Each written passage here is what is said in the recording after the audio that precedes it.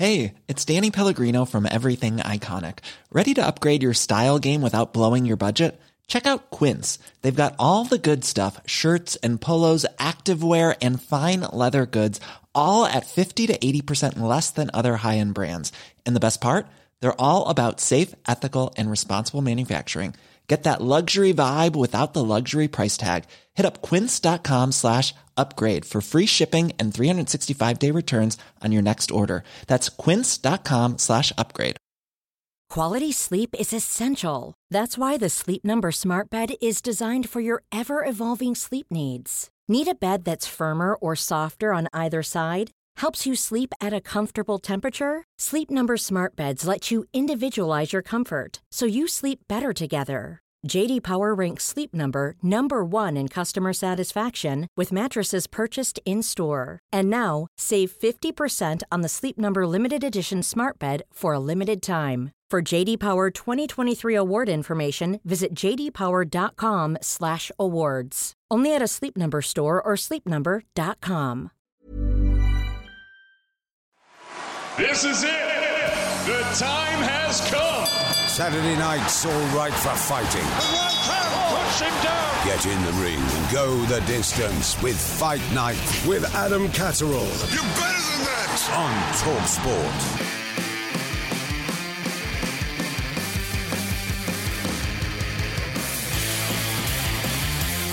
Welcome to the brand new sounding Fight Night podcast from TalkSport. I'm Adam Catterall. It is a pleasure, as always, to be in your company. And this is how the podcast is going to sound going forward. I'm basically going to present to you on a week-by-week basis the very best bits from our show that goes out on TalkSport between the hours of 9 and 12 on a Saturday night. So if you want the full edition, the full 3 hours, come and join us at 9 o'clock. If you want the best bits, if you're maybe going out on a Saturday night or maybe attending a fight and can miss some of the things that we're talking about and some of the big interviews that we bring you, then make sure you come back to the podcast, because every single Monday morning it'll be the best of the show from the Saturday night before. Hopefully that makes a little bit of sense to you. Now, it's been a bit of a crazy week. As you know, a couple of YouTubers went toe-to-toe at the Staples Center in Los Angeles. Gareth A. Davis was in attendance. There's a little bit on our podcast feed of that. If you want to hear all about it, then you're more than welcome to subscribe to the podcast, and that'll drop into your inbox. But this one is dedicated to the things that we were talking about on Saturday night. For example, looking back at Canelo, Anthony Crolla retiring, Nicola Adams retiring, and of course, talking about all the big stories from the week. We started the show at the weekend actually talking about UFC, because last week myself and Nick Pete were in New York City for UFC 244. So I think it's only fair that's where we should start this week's podcast, by having a look at Masvidal becoming the BMF.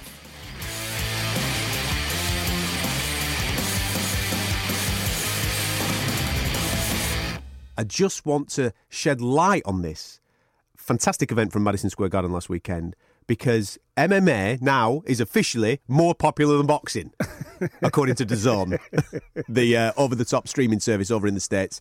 They decided to delay their broadcast of Canelo Kovalev last week in order for UFC 244 to finish. Have you ever come across anything like that in your 20 years of covering this sport, Nicholas? Nothing ever to that magnitude, and certainly not involving the biggest star in boxing, the biggest pay-per-view star in fight sports.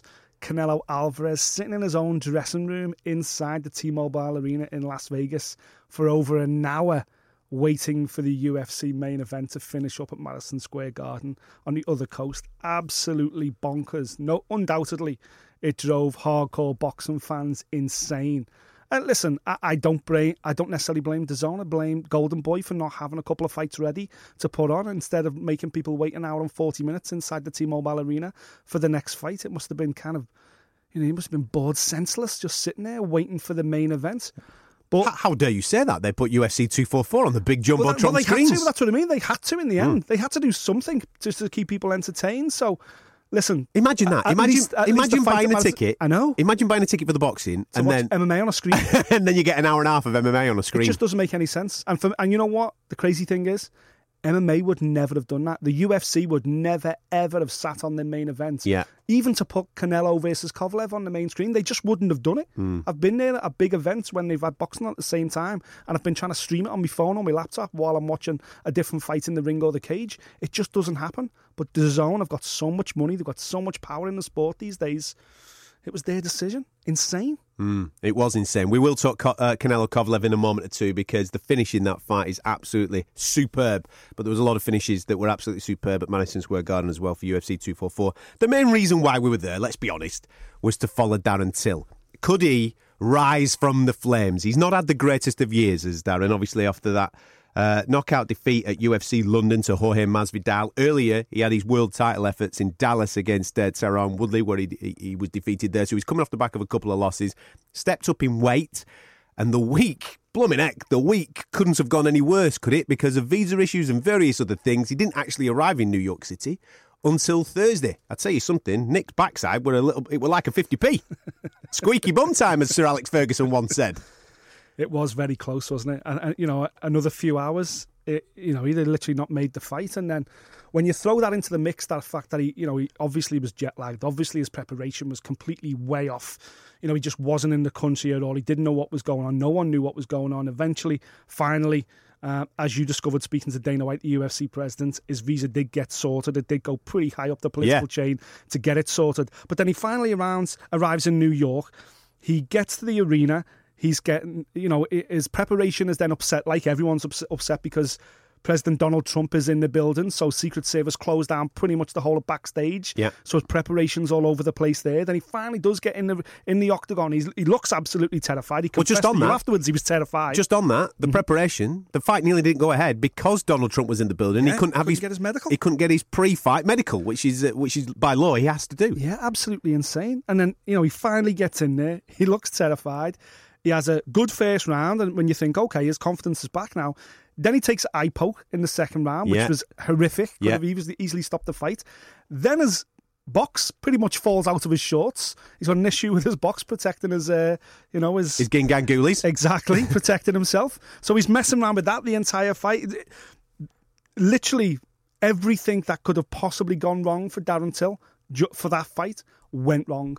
And the fact that he came through it and won, he got a points decision, he got the victory over the guy who's just lost to the new champion, basically affirming himself as a genuine top contender in the middleweight division. When you add all this together, you just think, wow. In terms of performances, that's got to be one of the biggest performances by a British fighter overseas in the UFC ever. Bigger than Bisping? One of the biggest. One of the biggest. Listen, he shares a similar accent to Darren, so maybe that is as to why he's getting a little bit giddy. It was great. It was fantastic to watch and great to see him rise once again, and who knows what 2020 has in line for Darren Till. Anfield, hopefully. Look at him, he's on it already. He wants a big one. He wants a big one. The main event, the BMF title was on the line. Just think about that for a second. For those that don't follow too much mixed martial arts, the beauty of it, especially with the UFC, we harp on all the time in the world of boxing, don't we? There's too many belts in this game. In the world of UFC, you have a divisional champion. That is it. You don't have you do have interim champions if the champion is out. That's it. It's only if the champion's unavailable they bring in interim belts. You don't have pearl belts. You don't have diamond belts. You don't have intercontinental belts. You don't have franchise champions. You don't have any of that. All right. One single, one song for each division. However, this time around, they decided to create a brand new belt called the BMF title. Sadly, I can't give you the full pronunciation of the BMF title, but you can make it up yourself. Basically, these guys are bad MFs. That's where they're at. And the guys that were picked to obviously fight this, Nate Diaz and Jorge Masvidal, who many would say are these lads. BMFs. They are lads from a particular background. They've come up the hard way. They'll fight anybody, anytime, anywhere, and they proved that at the weekend by putting it all on the line in Madison Square Garden. You actually said on one of our shows earlier on in the week that the BMF title now has more credence and more value than any actual world title in any of the other divisions. Absolutely. Completely agree. Because while the UFC is fantastic in that, you're right, each weight division has one world champion, it's still down to politics, a rankings system, whether your face fits. You know, in the UFC, there's a guy from Birmingham called Leon Edwards who's got this incredible unbeaten run in the welterweight division, but his face doesn't sit. He's not a needle mover. He doesn't necessarily put a lot of bums on seats. Wow, he got booed even fighting in London. He just isn't a fan's favourite, and that's the reason why he hasn't had a title shot so far. Pure and simple. So politics always does get involved in some way, shape or form, even in the UFC where the best fights happen. But the beauty of the BMF belt is it's not confined to a weight division, and it's not confined to any ranking system or politics. So when Jorge Masvidal, who won on Saturday, was presented with the BMF belt, the UFC said, right, that's his belt now. That's up to him to do what he wants. So now Jorge Masvidal, who is the BMF, he gets to choose who, where and when. And for that reason, I think it's the most valuable belt in all of mixed martial arts, because everybody should desire that belt, because he could, you know, fight at 165, invent a whole new weight class. It's up to him now. Or he could go, you know what, I'm going to go up to middleweight, or I'm going to take this belt down to lightweight, because there's a guy down at lightweight who I recognise as a bit of a BMF, and I'm going to go and defend it against him. That's why it's so sensational. Called Conor McGregor. Anyway, how did you see the finish of that fight? Because it finished after the third round, 15 minutes of absolute brilliant fighting from both men, don't get me wrong, but one of them was more dominant. But it was finished on a cut. The doctor stepped in and advised the referee to call the fight off the back of a nasty cut to Nate Diaz. It was and you know, at the time, obviously, I was upset. We were all upset. We were bouncing around backstage, weren't we, saying, how can you stop a BMF title fight on a cut? Come on. A bit more than a cut. His eye were hanging off. But yeah, exactly. Yeah. You know, it was a little bit more than a Harry Potter, wasn't it? It was probably even worse than Tyson Fury's. So, you know, afterwards, you kind of thought it had to be stopped. It was that bad a cut. Hopefully, they will get a rematch at some stage. But then Dana White's come out and gone, for me, Jorge Masvidal won all three of those rounds before the doctor stopped it. I don't need to see the rematch straight away. Let's do something else. And that's why I think the door is ajar just enough for Mr. Conor McGregor to come $1 billion walking in to get back in the win column in January and to claim his shot at that BMF belt. You're convinced, aren't you, that January 18th, Conor McGregor walks back in, fights someone like a Cowboy Cerrone or something like that, gets a victory there, no disrespect, Donald, but I think that's being set up for Conor in order to get himself back in the win column. And then what? International Fight Week you're looking at? International Fight Week. First week in July, Conor McGregor v Jorge Masvidal for the BMF title. I think it's an absolute shoe-in because... In a new weight category or at lightweight? Either or, to be honest with you. I think both Conor and Jorge are quite happy to fight at welterweight or lightweight. It's up to how Jorge Masvidal, where he feels strongest. Maybe he thinks, you know what, Nate Diaz beat Conor McGregor at welterweight. I'll stay at welterweight. I've just convincingly beaten Nate at welterweight. Yeah. I'll make Conor come up to me. So, or set up 165. The reason he will get it, the reason Masvidal will go for Conor, and Conor will want Masvidal because Conor will want the BMF belt, because that's what he's all about. And he will want the one thing that is unique to the sport. You know, he was the first guy to be a simultaneous two-weight world champion. He will see that belt as his chance to add to his legacy. So he will 100% want that belt. And in terms of Masvidal, it's time to cash in. And there's no better way to cash in than Conor McGregor. It was an epic weekend in New York. If you've not seen any of UFC 244, listen, I'm going to give you a little bit of advice. Go back now. Go and watch Kevin Lee versus Gregor Gillespie, one of the knockouts of the year. It was absolutely sensational. Derek Lewis versus Ivanov. Yes, it goes the distance, but it's still amazing in the heavyweight division. Stephen Thompson puts on a world-class striking masterclass against Vincenzo Luque. Kelvin Gastelum and Darren Silva just spoke about, and obviously the BMF title on the line for Nate Diaz and Jorge Masvidal. Go and check them all out, including as well Corey Anderson, who was on the undercard, the prelims, didn't even make the main card. Corey Anderson knocking out Johnny Walker. It was brilliant. All of it was absolutely sensational. You can send me a thanks later on Twitter. Now, as well as UFC 244 going down last weekend in New York City, on the West Coast in Las Vegas, a certain Mexican was becoming a 4-weight world champion, setting new records and breaking history. That is, of course, Canelo, beating Kovalev to become the light heavyweight champion of the world. Let's have a little review. Last weekend, the Mexican was daring to be great, stepping up in weight once again to take on the light heavyweight champion in Sergey Kovalev. And he came through. It was fruitful for him. He is now the WBO light heavyweight champion of the world with an 11th round stoppage. But he didn't have it all his own way, did he, Nick? No, he didn't. You know, I thought he lost the first 3 rounds at least. Thought he won the 4th, and maybe Kovalev came back into it the 5th. You know, through the early part of the fight, you would definitely say Kovalev was on top, but then Canelo just seemed to get stronger and stronger, and Kovalev's old legs just started to slow down that little bit. And then, obviously, when the finish came in the 11th, it was absolutely sublime. You know, he's picking him off with those left hooks to the body pretty much all fight, and then he hits him with 2 of them in the 11th. Kovalev thinks there's a third one coming a few seconds later, and Canelo switches it up to a left hook to the chin. And once he hit him on the chin clean, that right hand that followed down the pipe was pretty much instantaneous, and that was it. Kovalev was sagged up against the ropes. A sensational knockout and a sensational performance by the biggest star in boxing. Social media is a funny place off the back of fights like that. Kovalev took a dive. He took a dive. He took one on the whiskers. Is what he took, mate. Sport's mad, isn't it? And also, then obviously you get loads of other people throwing the 2Ps in regarding their thoughts on the fight. I genuinely thought that from the very first moment, Canelo was looking for that finish. Mm-hmm. Listen, I think it's testament to how good Kovalev is as a boxer. We've spent a long time watching Kovalev just be a crusher, haven't we? We've seen him come in just absolutely nailing people for fun. We'll speak about Naoya Inoue, who again a lot of people are thinking that he's just a banger. He's not. He proved that on Thursday of this week against Nonito Donaire in the World Boxing Super Series final. But for years we've been thinking that Crusher just comes in, bullies people, smashes them to bits. But he had a wonderful amateur pedigree and a wonderful amateur career. Yeah. And I think his tactics going into this fight were right. Let's box, let's do a little bit, and if the opportunity comes, let's get stuck in. Which maybe took Canelo by surprise early doors.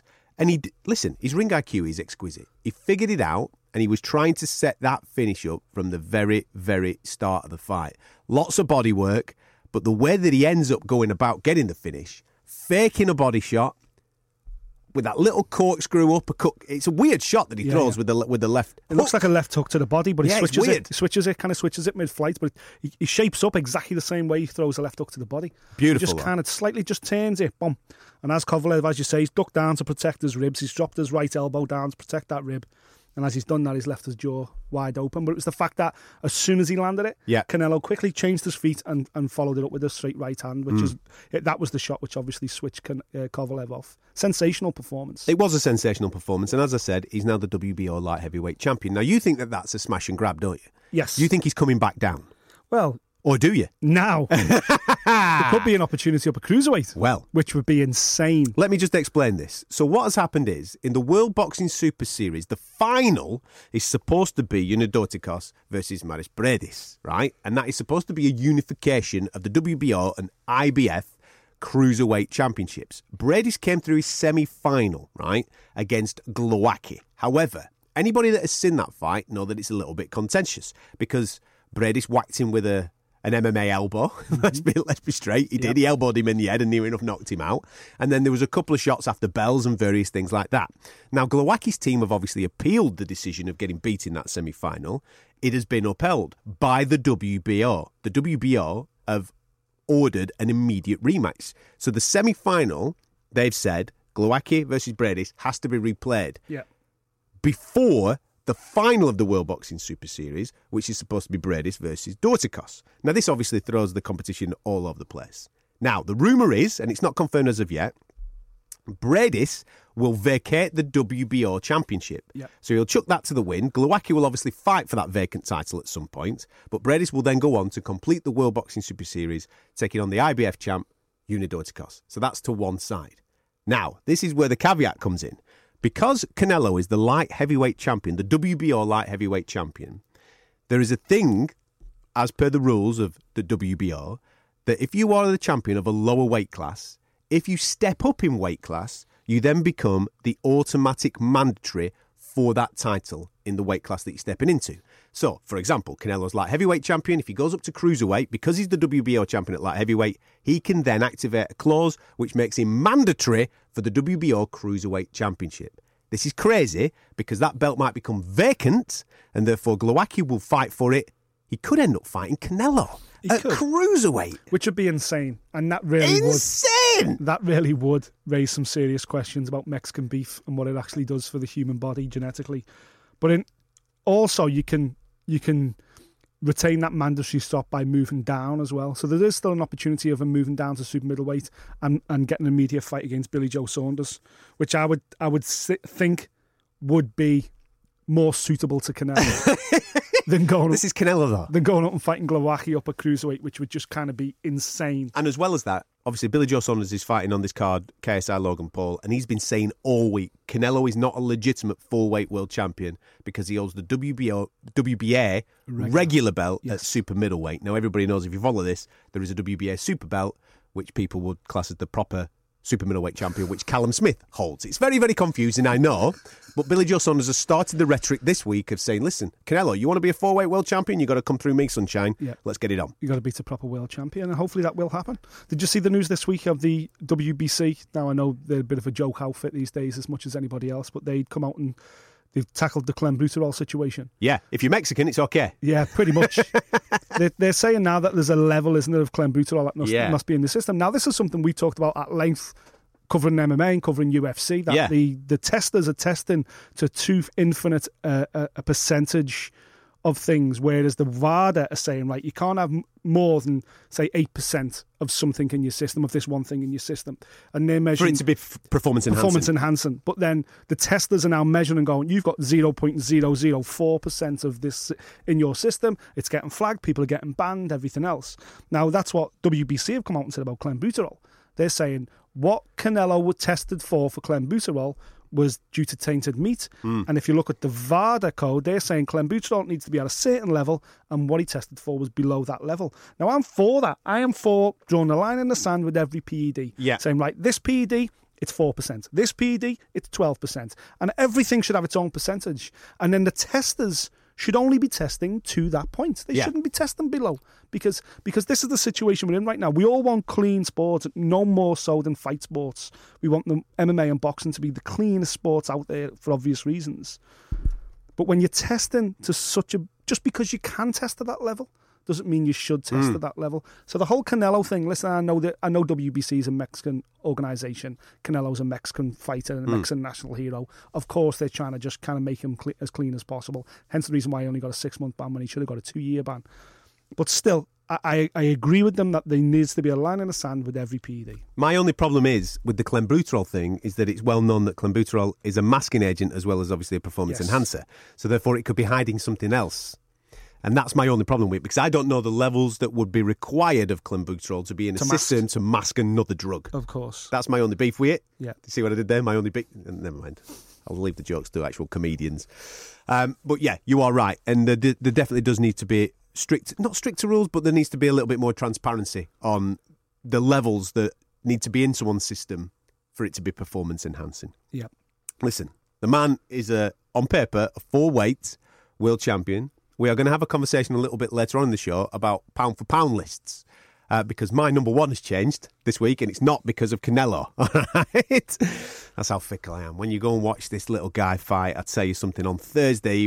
Anyway, we'll get to that a little bit later on.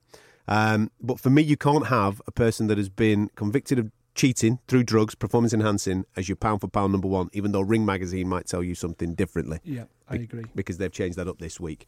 He's a 4-weight world champion. There's a possibility he could make it a 5-weight world champion. But for me, I think the fight to make is Billy Joe Saunders, is it not? Absolutely. And I think Billy Joe Saunders is right, because we talk about this all the time. The WBA world title is not the world title. The world title is the WBA Super World title. Yes. The one that Callum Smith owns.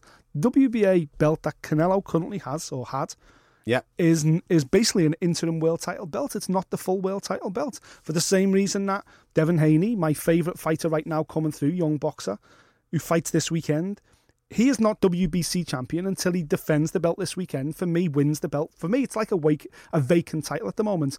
But even when he wins it on Saturday, it's still really only an interim belt, because the world champion who hasn't lost that title and is still active in his weight category, Vasily Lomachenko. In his weight category. So This is the problem with the WBC franchise belts. Listen, we're not even half an hour into the show, and there'll be people listening to this so confused with everything that's going on in the world of boxing. Listen, we're in it day in, day out, and we're confused. However, the WBC have really confused everybody by making these franchise champions. They started it off with Canelo, but it's because Canelo were flitting between weight categories. So Charlo becomes the WBC middleweight champion. Is he really a champion? Because he hasn't had to beat anybody to become that. Don't get me wrong, he became number one mandatory. Yeah, but the difference there is that Canelo has moved weights. Correct. So I don't recognise Canelo as the WBC middleweight champion anymore because he's not a middleweight anymore. Okay. The problem I've got with Devin Haney being WBC lightweight champion is that the WBC lightweight champion is still over there. He's still in this weight division. He's still a lightweight, and it's Vasily Lomachenko. I've got an issue with that. I've got no issue with Canelo moving away. For me now, Canelo is no longer a middleweight, so it makes no difference what the WBC want to call him. That's the American fight scene done from last weekend. Time to hop back home to Manchester because it was Crawler's last dance. I was absolutely gutted not to be there. Nick got on the phone earlier on this week for a little bit of a chinwag with one of Manchester's favourites. Boxing's not going to be the same without Anthony Crawler. Please tell us you're going to stay in the sport, Ant. Right, Nick, you okay, mate? Of course, I'm going to stay in the sport. I say it all the time, but boxing almost my life, and it takes up a huge part of my life. But I'll 100% stay involved in the sport. I just not as a fighter no more. It's, I say I'll be in with the amateurs later on. I'll be in with the amateurs a few times a week. And I've got a young professional fighter who I train myself. And in time, whether I take on a stable of fighters, I really don't know. But it's been a huge part of my life, mate. It's been a crazy journey going back to 2006 now. 13 years pretty much to the month. 14th of October 2006 was the pro debut. Back then, did you think 45 fights, selling out Manchester Arena, world champion, taking on the world number one on a couple of occasions, as you do? It's crazy, man. Crazy when you look back on it now. Honestly, I don't know. I dreamed it. Whether I well and truly believed it, I don't know. Like, I've always believed in myself, but whether I truly believed it had ever happened, I'm not sure. I certainly didn't at certain points in my career, and if I would have said it still, I would have got laughed at. Or probably locked up, thinking, an absolute madman. But it's been an absolutely crazy 13 years. I say all the time. I don't think a roller coaster that sums it up. Really, there's been that many ups, downs, and you never would have imagined it. Honestly, it's been mad, and I'm absolutely good. It's all over, and I'd love to do it all again. Yeah. Would you do it all again from now, or do you mean you want to replay it? You want to go back to? I think, sometimes you've got to suffer that pain and, suffer the lows to appreciate those highs so much. And that's what I did, because I did have some, horrible lows, in my career as well. Yeah. I know people say, it's just a boxing fight. And then, to be honest, when I did have those losses, and there's always something that had happened around it, whether it be someone close to you or, you knew, and you think, and then that made me think, what, I've lost a boxing fight, someone's lost a family member or something, and that put into, perspective, what's important, what's not. But at the time, it felt like the end of the world. Yeah. I remember losing my first fight at Ballerina. I'm right near it now, actually, to Youssef Alamidi, and I remember thinking, oh my God, things couldn't possibly get much worse. I couldn't take it in, do you know what I mean? Mm-hmm. And there's been other points in my career as well, but now I think, I say everything happens for a reason. Each one has had its own way of explaining himself. Like I said, so as much as I hate them, I'd love them not to have happened. They happened for a reason. It'd be easy to say which fight was your favourite, which fight you look back on. It's probably hard to pick one out, but which are the fights that you look back on and not necessarily regret, but the fight with Michael Brody, there was a few fights in there, fight with Andy Morris, or even coming to Liverpool and fighting John Watson. These were moments that necessarily wouldn't be, what you would put down. It's it's not on a par with Barroso, of course it isn't, but these are moments where you just kind of tick the little box, and people were going, okay, we're on the right path here. Totally, mate, totally like the John Watson fight. John was a quality fighter, and I remember sparring with him probably 18 months, not a bit more actually, a few years before. It was a few years before, and it was just too big for me, and I don't know how to compare it, but he certainly, got the better of the spar. But I remember coming in, winning that Lonsdale belt, and I remember being so proud, just looking at it at home for hours. And I remember being in the changing room at the Olympiad, and it sounds this was there for me and that. They'd not long been at the gym, and they was helping me like get my boots off and stuff. And I was looking at this Lonsdale belt, and I'd always looked up to them boys, you know, from an amateur. And I'm like, wow, you don't understand this. And my dad, like, was an ex-boxer, so showing him the Lonsdale belt. I remember showing it him, and it was, I mean, he was there on the night, but, you know, showing it him, holding it, looking at it. And I remember thinking, oh, wow, this is like some feeling.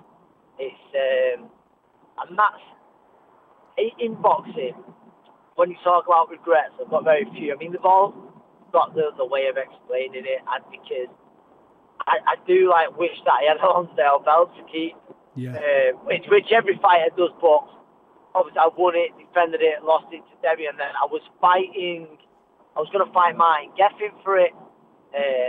I'm very, very confident I would have won that fight. And then I would have just needed the one more defence, but then Martin got injured. It didn't happen, and then he ended up fighting. The plan then was to either fight Martin when it was rescheduled for the vacant title. I mean, not for the vacant title, to try and win it back. Or it was to fight John Murray, and the John Murray fight was almost a bit like a breakout fight, so that was its way of explaining it, do you know what I mean? It, like, that night it was a huge Manchester fight, the fight where my fan base grew and grew because of it. And that was my reason, I believe, for not winning a Lonsdale belt outright. Does that make sense? Of course, yeah. Yeah, it's but it's just like you say. I'd say one fight just makes can make a huge sort of difference in the direction your career will go, which is obvious. Like the loss, but like, you know, certain decisions just make huge. And there's no regrets, because then if I would have took the Martin fight, even if I would have won that and won a Lonsdale belt outright, I might have never got that profile fight with John, which then pushed me on to allow me to sell more tickets, to bring fighters over for world titles. Do you know what I mean? You really don't know. Listen, I know you made the Manchester Arena your own in the end as well, and Saturday absolutely proved that. What a beautiful thing that it came full circle. Your debut was there, your final fight was there, but you're one of the few British fighters as well that's had his arm raised in Las Vegas, don't forget. Yeah, it was, and that was a mad experience. Like, I went over to it, I was going to Las Vegas on the Sunday morning. I don't get it, September the 11th. I was flying over, and the guy who was meant to be coming over because on the Saturday night when I was fighting, Stephen Smith was fighting Lee Selby, Paul was fighting, Liam Smith was fighting. It was all fighting. Yep. And Joe just said to me, listen, he says, and the right decision as well, he says, Stephen's got such a hard fight here. You know, Paul and Liam are on. It's wrong with me as a trainer to come with you to Las Vegas for an 8-rounder than to stay here. And I was like, no, totally. But he said, but I don't want to rob you that chance of fighting over in Las Vegas. And Floyd Mayweather bill as well, wasn't it? Yeah, it's on a Floyd Mayweather bill. You know, the decision was just so, the occasion, the opportunity was so big. And as I got to the airport, the guy who was meant to be going out with, who was looking after me all week, he comes in the airport, his son's not been well, he's been hospital, he couldn't fly. So for the week then, I was on my own. And it was just like, you know, it was just an experience. It was an experience until Mike Marsden was manager at the time, got over the night before the weigh-in. Mental. So it was like, and what I learned then, so I was in Vegas on my own, and I remember realising, when I think back now, I was training, looking after myself, but it was a proper growing, like, made me grow as a person as well as a fighter. Like, you made mistakes, and I was walking up and down the street. You know what it's like when you're in Vegas and you're looking round, and they're doing the tourist thing. The way I should have been, even though I was on my own. Yeah, exactly. I was on my own doing my own thing. I was going in the gym on my own, and it was just, it's like you say, so I fought in Vegas, fought in LA. The only one I didn't do was fight in New York. It's a career where I've got to be so happy and content with. Yeah. Saturday night, listen, it didn't all go perfectly on Saturday night. or maybe it did. Yeah. You know, because speaking to Joe Gallagher, Joe said the worst thing that could have happened if Anthony looked sensational, smoked him, or even just won every round, because it would have been hard then, because everyone would say, oh, you've still got it. Keep going. There's big fights. Yeah. So in a lot of ways, Saturday night, it felt right that you went, boom, that's it, done. Possibly, yeah. I don't know if you heard me saying it. After 3 rounds or so, I sat down and I just thought, I've not got this no more. Like, I just knew, do you know what I mean? And I felt old in there. There was shots, and Joe was saying to me, and I knew exactly what he was saying, what he was going to say, but it was like I couldn't do anything about it. And I don't know, do you know, like all week he was saying about being emotional and stuff, and it was such an emotional week, an emotional night. And it was almost like I got in the ring, and everything had happened, had this great reception and that, and then I looked across the bell was out to go, and I thought, I still got a box here, I still got to do a job. And it was mad, and I was like, I don't mean to sound disrespectful anyway to my opponent, but I know if it was like, you know, say the night of Barroso or some of the other nights, that would have been so comfortable for me on Saturday night. And I made such hard work of it. Like, I've got so much respect for Mark Mackley and Adam Smith and that. Like, Matthew, I could listen to him speak all day, but I think there was not a chance I didn't win the fight. I thought there was not a chance I didn't win the fight, but I made such hard work of it. Eddie got in the ring after it, and he says, oh, Jack, and he went, I think you've got it by 1. And in my head, I thought, really? At first, because, like, you know, I had the crack, I thought, see, on the wind-up, and then when the first scorecard got run out, and then I watched it, and I thought, listen, I've definitely done enough, but I shouldn't have been struggling like that whatsoever. And it was when the fight started, Nick, I thought, even though it was a really bad start, I thought, I'm going to get to him. And I think I said it to Joe in the corner, I thought, I'll get to him by about the halfway mark. And it just didn't happen. The shots just didn't come out. And yeah, it was always going to be my last fight. Anyway, like I said, I wanted people to be going, no, don't retire. And I was believing I was going to be strong enough, but that 100%, like, made me, like, people close to me who were saying, you know, I don't know if you're making the right decision. They said to me after it, like, no, Cole, you know what, it's good that you're bowing out. Listen, mate, I speak for every fight fan in the country when I say, and even globally as well, thank you so much for the 45-fight journey. It was an absolute pleasure to be ringside. I was gutted. In fact, Adam, we were both gutted. We're watching it in New York. Gutted we weren't there for it, because we've been at so many fights in the past. But listen, mate, you've done the one thing that every fighter can dream of. You climbed to the very top. You were the champion of the world. You fought the very best of your generation, and now you're getting out on your terms as well. That's incredible. Yeah. And I've got to be happy and content with that, and I really am, honestly, mate. I really am. Planning for your next trip?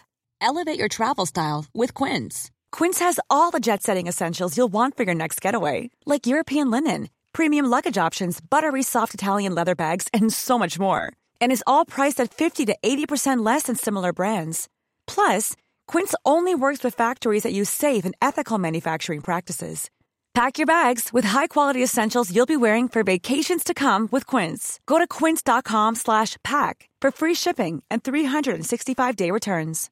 One size fits all seemed like a good idea for clothes. Nice dress. It's a T-shirt. Until you tried it on. Same goes for your healthcare.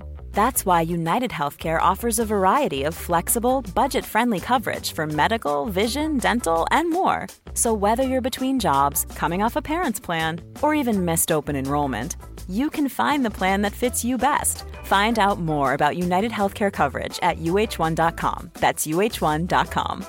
Ever catch yourself eating the same flavorless dinner 3 days in a row? Dreaming of something better? Well, HelloFresh is your guilt-free dream come true, baby. It's me, Keke Palmer. Let's wake up those taste buds with hot, juicy pecan-crusted chicken or garlic butter shrimp scampi. Hello Fresh. Stop dreaming of all the delicious possibilities and dig in at HelloFresh.com. Let's get this dinner party started.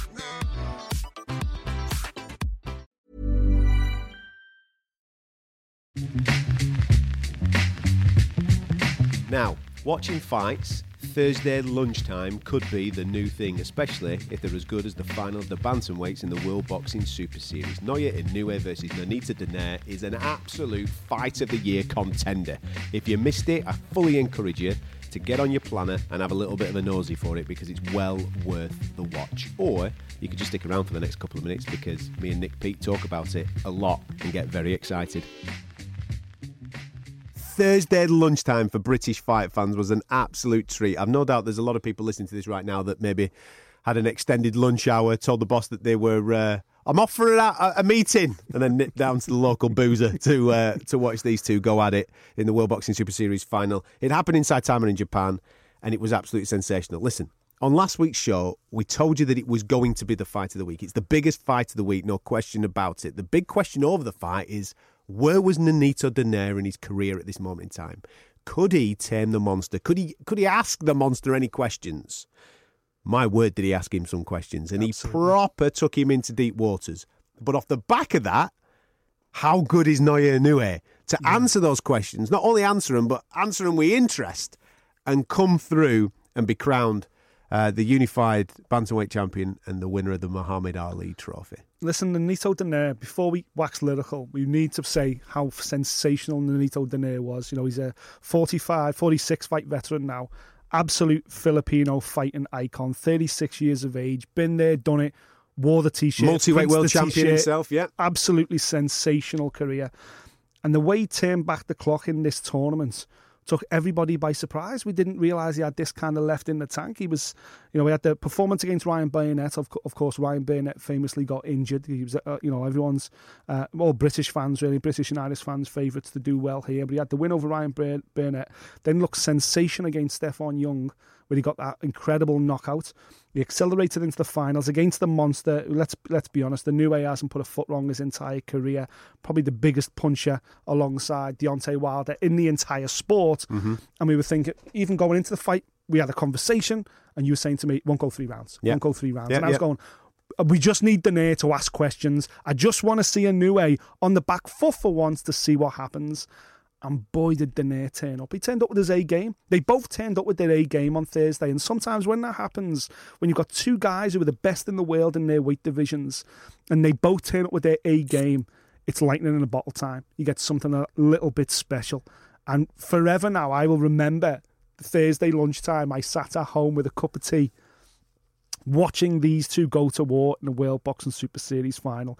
Nonito Donaire would have beat any man in the bantamweight division on Thursday. I truly believe that. Any other man. Yeah. But in Inoue, in Japan, he found a young man that has got so much talent and so much ability, but also the entire nation behind him, supporting him, that even though he caught Inoue with some big shots, he wasn't able to stop his forward momentum. He wasn't able to stop the tidal wave of support and ambition that this Naoya Inoue carries with him.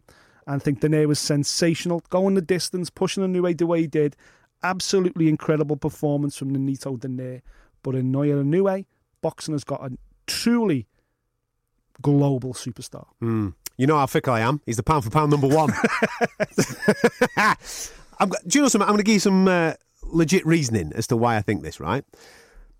The Ring Magazine have put out their pound-for-pound list this week. First of all, no Josh Taylor? Are you for real? Josh Taylor's not in the top 10? Come on, get a grip. So they've got Josh Taylor and Callum Smith, current Ring Magazine belt champions, and they only award those belts to the guys who clean up and unify their divisions that they recognise as undisputed number one in your weight division, regardless of anything going on. You are the number one. To those guys, neither of them are in the top 10 of the Ring Magazine rankings, which, I'm more disgusted with the Josh thing because of the level of opponents that he has beaten to this particular point. However, right, so neither of them are in the top 10. They've put Canelo as their number one. My thought process is you can't have a drug cheat as your number one pound for pound. So that, even though you look at his resume and there's some fantastic names on there and people might argue, well, he's taken them at this time of their careers and various things like that. Listen, Canelo's resume is bang on. You watch him last weekend. His ring IQ is exquisite. But he's a drug cheat, so he can't be my pound-for-pound number one. So he's out of there. Now, my previous two that I always used to flip-flop between, Terence Crawford is one of them. Yeah. Terence Crawford cleaned up the super lightweight division, became, as you've just mentioned there, Ring Magazine champion there, undisputed. He had all the belts when he moved up to welterweight at super light. But if you look at the level of his opponents, they're not at that level. And it's not his fault. He wants them. He wants Errol Spence. He wants Pacquiao. He wants all the rest of them. But because of politics, he's been frozen out of getting the super fights at the welterweight division. Yeah. At some point, I hope that he gets the opportunity to do that because I genuinely believe he'll clean up at welterweight. But at this moment, he hasn't been given that opportunity, so he can't be my pound-for-pound number one. Now, previously, obviously, I'm going crazy about Vasyl Lomachenko, as you are as well.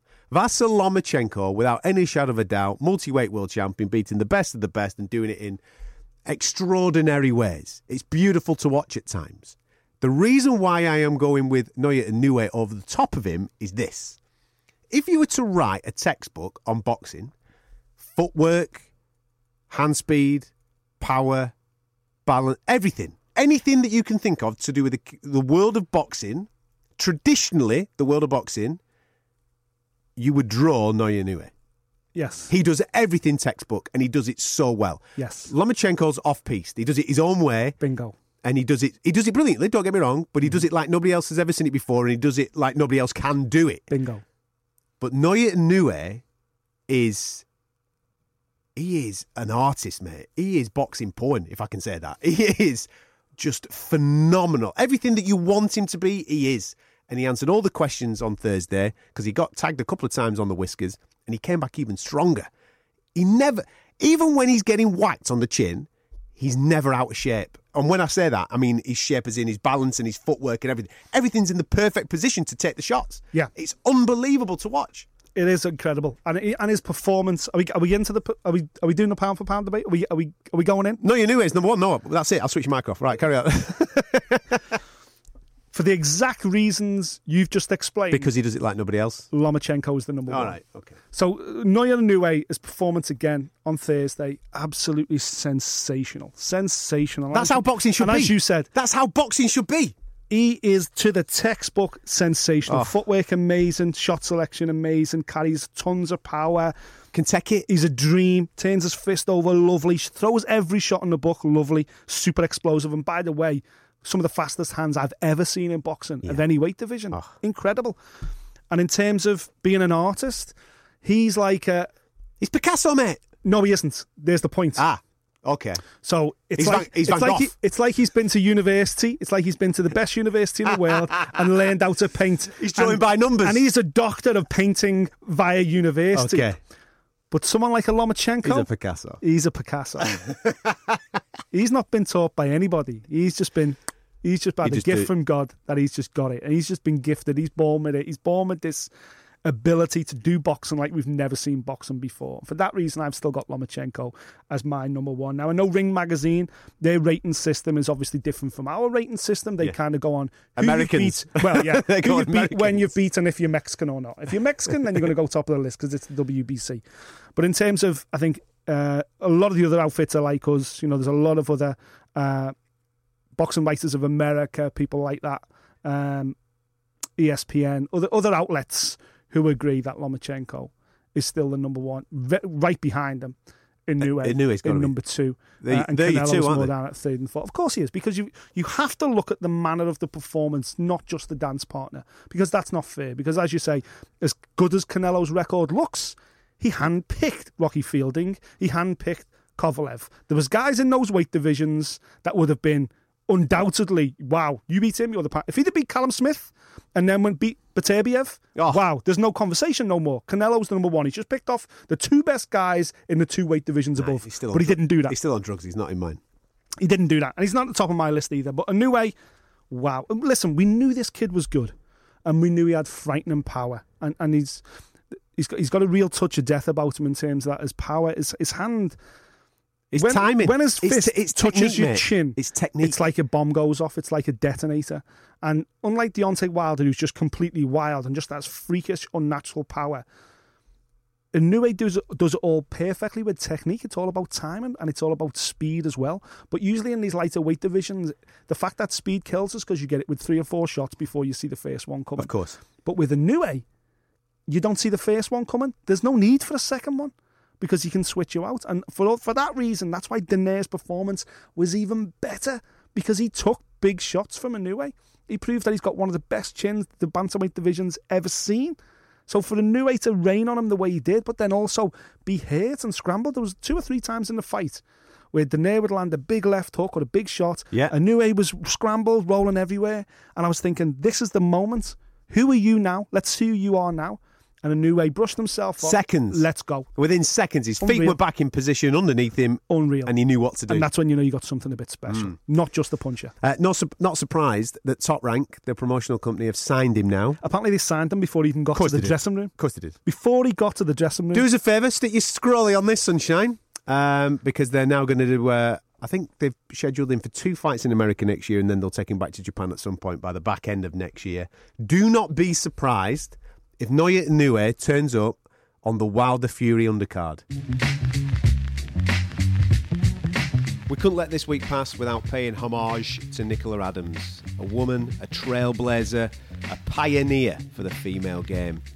Without any shadow of a doubt, her name will go down in the history books of our beautiful sport. What an amateur career she had, and obviously ended up retiring as a professional, as a world champion. Does it get better? Well, we had a little bit of a chat about that, and you get to hear from her as she was speaking to Drive earlier on this week on TalkSport. I'm happy, I'm excited about what's to come next. I was a bit back and forth for myself. Should I retire? Should I not? But I'm happy with my decision. You know, I knew straight away. I wasn't willing to take the chance to lose my sight over another competition. I've achieved everything as an amateur boxer, everything as a pro. I wanted to turn pro to become a world champion, and I've done that now. So yeah. I'm quite content with myself. Even when I look back now at what I've done in my career. And how far women's boxing has come since then. I mean, some people didn't even realise that women actually even box until after I won the gold medal. So to go from there to now we've got women headlining in the pro ranks is unreal to see. Nicola Adams speaking to Drive a little earlier on this week after announcing her retirement from the world of boxing. As an amateur, Nick, she will forever be etched into the history books as a pioneer. First ever woman to win an Olympic gold. First ever woman to win double Olympic gold. Her amateur pedigree stands up like no other. Absolutely phenomenal. You know, groundbreaking athlete, of course she was. She was a trailblazer. And her legacy will always be defined by that, you know, world championship gold as well, Commonwealth Games gold, a couple of European golds in there. She literally won everything that was ever laid out in front of her, and she can always say that between that golden period of 2012, 2016, those 4 or 5 years, she was untouchable as a boxer. But regardless of her weight class, it was the fact that she didn't push doors open, she kicked them open. You know, in lifting that gold medal in London in 2012, that was a defining moment in women's boxing history that will always belong in some way to Nicola Adams. And everything that happened after that, of course, getting a second gold in 2016 out in Brazil and turning professional and everything else is just part of her journey. But for me, that defining moment in 2012, that double champion salute that she did then, you know, the haircut, everything, it's one of those defining moments in sport. I remember it like it was yesterday, and that will always belong to Nicola Adams. Here's one for you then. Did she leave turning pro too late? Because she stayed up. You see people win an Olympic gold and then they turn over straight away and then they crack on with their career. But 2012 was no time to be a female boxer. That's a good point. There was no real era then, you know. Katie Taylor did a similar thing, didn't she? She stayed on for 2016 as well. It didn't work out for her in 2016, but it definitely did work out for Nicola Adams. It's the right decision. Of course. Because you had all these girls turning at the same time. Yeah. Katie, Nicola, Clarissa Shields, you know, a lot of big amateur standout gold medalist stars that they turned over at the same time, and it gave this real surge of adrenaline to women's professional boxing. Whereas I think if she'd have turned over in 2012, 2013, there really wouldn't have been that kind of... The same momentum. The same momentum there. And the disappointing thing for Nicola, and it's hard to look at things that are disappointing now after such a career that she's had. But when she finally did turn over in 2017, she was a flyweight, you know, and unfortunately, just like in the men's weight classes, the lighter you go, interest wanes. Certainly in the part of the world that we live in, if she was a Mexican or a Filipino or even an Asian, she'd have probably made more of significance because the lighter weight classes are far more revered in those parts of the world. But you struggle to make a career as a professional fighter in the flyweight division. And even though she was phenomenal, she won a world title, not only won it, but she retained the world title as well, even though it was on a draw last time out. She'd done all she had to do. Her legacy was defined. Yeah. It was nice that she got to win a world title. Well, I feel for her on that because she got the world title by default, didn't she? They upgraded her from an interim world title to full world championship because they deemed that the champion at the time was inactive, which I thought was unfair because the reason why the champion was inactive because she'd been in a car crash and broke her ankle. Yeah. So Nicola never got that moment of and the new in the ring, which you know. It doesn't rankle well with me, that. I wish that she had been given the opportunity to do it. And like you said, last time out, it was a draw, so she still never got the opportunity to hear it. She knows the age that she's at and where she's at, obviously for health reasons. We want our fighters to come out of this sport with all their faculties intact. And I'm sure once the dust settles, me or anybody else, and even herself, thinking, I never got the opportunity to hear and the new properly once I went into the professional game. Once that dust settles and she analyses everything she did achieve. And in fact, not just that, the girls that are coming through now and the girls that are going to come through in 5 years or whatever it may be, they will look to Nicola Adams as the inspiration as to why they are there. Seeing her on the podium at London 2012, she made it possible for a lot of people. She made a lot of people believe that things were achievable. And especially then going on to 2016 and winning again against the odds. Listen, pioneer, I think, is the word that you use for someone like Nicola Adams, especially in the amateur game. Absolutely. You know, she was defining, and as I say, her legacy is assured. And I think she's the first. She was certainly the first. She might even still be the only female boxer to receive an award from the Boxing Writers of Great Britain as well. She got the Joe Bromley Award a couple of years ago as well for her services to boxing. And as you say, it's the going out and doing the school visits and meeting young girls who are trying to get into boxing now or just trying to get into sports, and the support that she can give them and the inspiration behind it all. And I thought what was really nice this week is when she did mention that she'd, you know, the issues behind her, but the fact that she was hanging up her gloves. She took a slight moment to just pay tribute to Jane Couch. Now, Jane Couch was the most prominent female boxer when I was working the beat on the newspaper beat, and you know, Jane didn't get anywhere near the support or even the financial rewards that the likes of Katie Taylor and Nicola Adams have seen subsequently. But if it wasn't for Jane Couch, absolutely, there wouldn't have been a path for these girls to follow. So amazing that Nicola paid tribute to Jane Couch. But Nicola Adams, those 2 gold post boxes that she's got in Leeds City Centre, they're going nowhere anytime soon. And you know what the beautiful thing about Nicola Adams is? You know she's going to stay as an ambassador for boxing forevermore. And it's the next generation. It's the girls who stand on the podium in Tokyo 2020 that say, Nicola Adams inspired me to get here. That's her legacy now. If I were connected to the British Boxing Board of Control or even Team GB or whatever it may be, I'd be having a quick word in her ear now saying, what's your plans for the future? Because we could be doing or using you as some type of ambassador, like you just said, to go around the gyms and be speaking to the next generation. Of course, absolutely. And as we said earlier, maybe one day, potentially, working for the British Boxing Board of Control. You never know. There's an idea. Enjoy retirement, Nicola. But we want to get you back to work quite quickly to obviously inspire the next generations. Sensational. So there you have it. That's the new sounding Fight Night podcast here on TalkSport. If you like it, let us know. If you don't like it, let us know.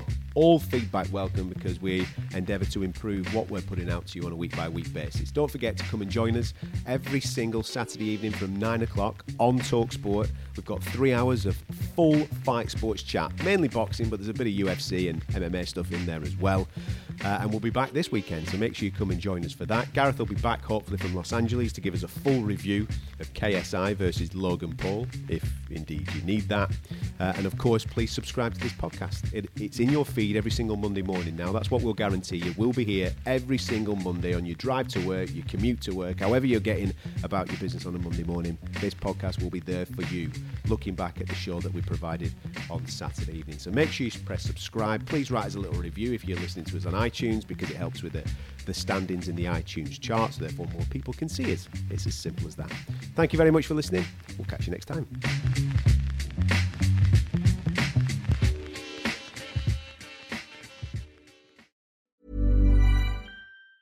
Hey, it's Danny Pellegrino from Everything Iconic.